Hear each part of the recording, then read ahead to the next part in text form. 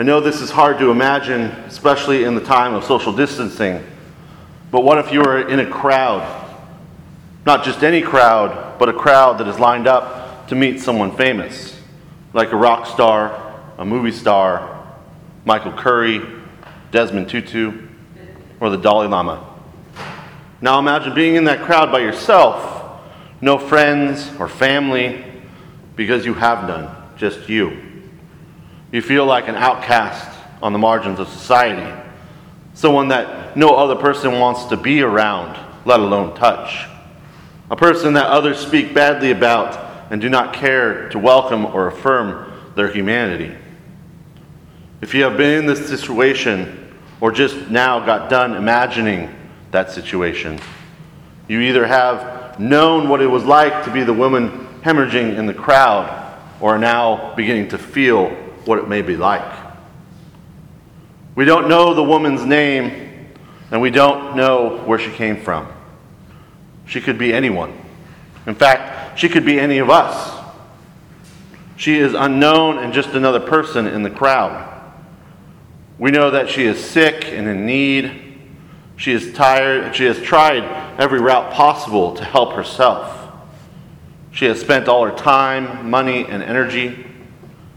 And in the end, no doctor has been able to give her answers and heal her in 12 years. 12 years of physical ailments.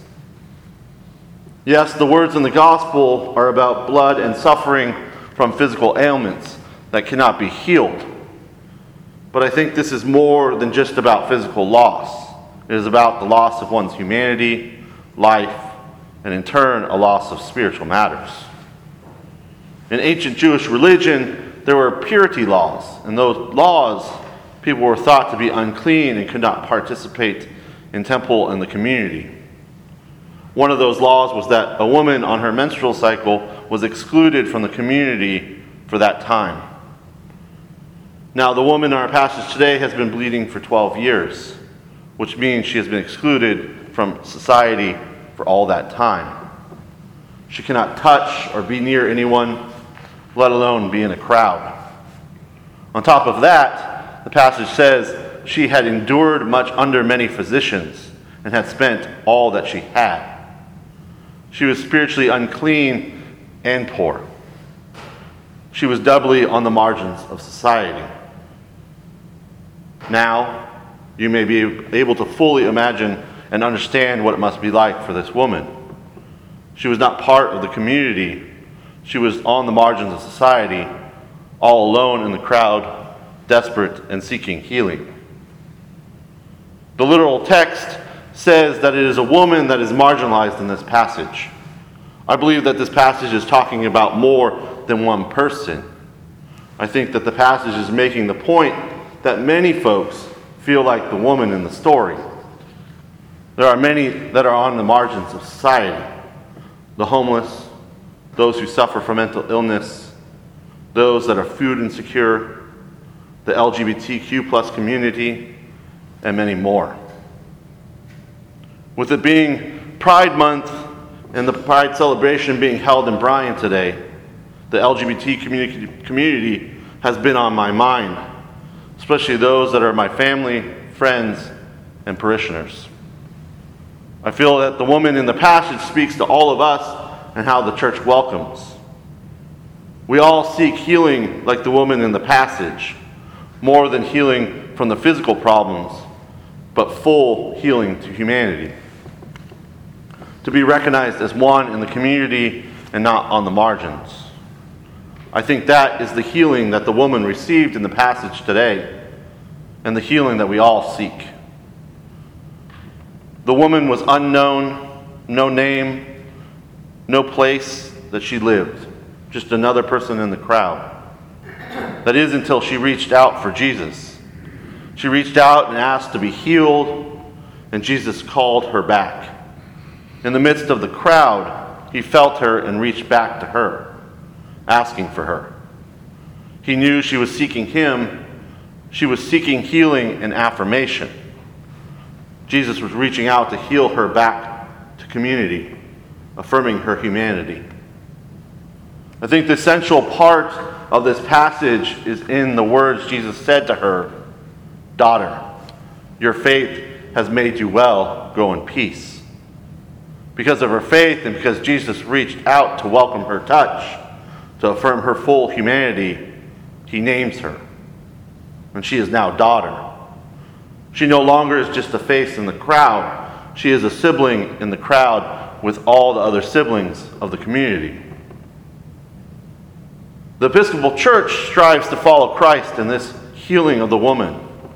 We say that we strive to respect the dignity of every human being in our baptismal vows. That means we strive to respect the humanity of everyone, that all are made in the image of God. We strive for that here at St. Andrew's, and we strive to respect the humanity of all. We welcome all. I mean, it's written on our sign, the Episcopal Church welcomes you. It is one of the reasons that Jerry and I sought out the Episcopal Church, because of the welcome of all. And what does it mean to welcome in the church community? Does it mean to allow folks just to join us and be with us in the pews? I don't think so. The crowd in the passage allowed the woman to just join them, but she was not seen, heard, or recognized. It was not until Jesus reached out to her and called her by name that she was affirmed as a member of the community, affirmed in her humanity. That is what is missing on that sign out there. The Episcopal Church welcomes and affirms you. I'm not saying that we do not strive to affirm all. We do. I'm pointing out what Jesus is doing by healing and naming the woman. He is affirming her humanity, affirming that she is made in the image of God, loved and beautiful, just like you and I, period, full stop. I'm pointing out that in the church, we need to welcome, and we also need to affirm. That means affirming one's humanity through the inclusion of all parts of community, worship, prayer, breaking of bread, and all the sacraments. I strive for this and fall short at times. We all strive for this and fall short at times. Sometimes we need to sit and listen, hear the stories of others in the crowd with us, then sit and imagine what it must be like. And then we can love as God loves us, and continue to strive for affirmation and welcome of all. Strive to affirm folks as they walk through the door. Strive to affirm folks as they participate in all the sacraments and all parts of the church. Strive to reach out as Jesus did with the woman and welcome and affirm.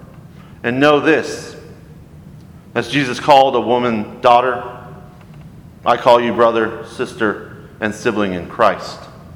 I affirm that you are made in the image of God and welcome in Christ's church.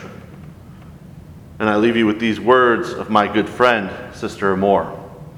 You are beautiful, you are loved. Amen.